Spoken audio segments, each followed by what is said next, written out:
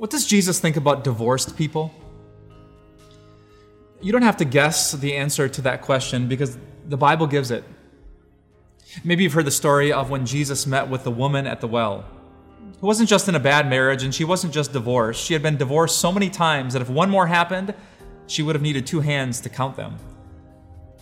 Here's this multiple times divorced woman and the divine Lord sitting down at the well for a conversation. And you know what happens? Jesus is full of grace and truth. He's full of truth. He has something to say about divorce, about this woman's heart. He cares about her. He cares so much that even if it gets awkward, even if he has to ram this topic into the conversation, he needs to talk to her about divorce because he's full of truth. Divorce hurts people. Divorce never happens without sin. He wants to know what's in her heart that she keeps going from man to man and divorce to divorce. He's full of truth. But he's also full of grace. In fact, one of my favorite passages in the Gospel of John is one you might skip. John 4, verse 4 said, "Now Jesus had to go through Samaria." Any first century Jew would have read that and said, no, you could walk around Samaria. In fact, most of us do, but not Jesus. He had to. Why does the Bible say that? Because he had to let this divorced woman know that God was full of grace. That being ostracized as a 5-time divorcee did not disqualify her from the grace of God.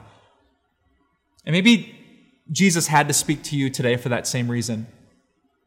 Maybe this seems like a coincidence that you and I are talking right now, but maybe Jesus wanted to make so clear that even if you've been divorced twice, 5 times, God is full of grace.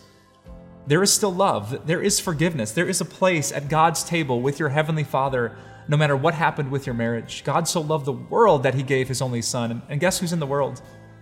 Divorced people. You. So come to Jesus with your questions. And know this, that whatever he says, it will be full of grace and truth. It will be full of incredible love for people just like you.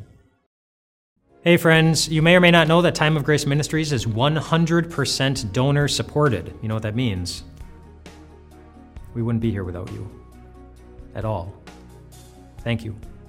We're so grateful for the ways that you allow us to encourage others with the Word of God, and if God would move you in your heart to be able to do that again, we'd be so grateful. Click on the link below, and you'll find more opportunities to support the ministry.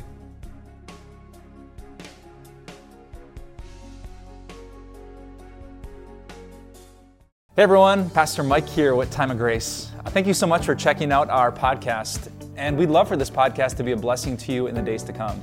So if you could share this podcast, subscribe so that every episode ends up in your feed, or just leave us a review, we would love more and more people to hear this message so that their lives can be surrounded and blessed by the grace of God. Thanks again, and have a wonderful day.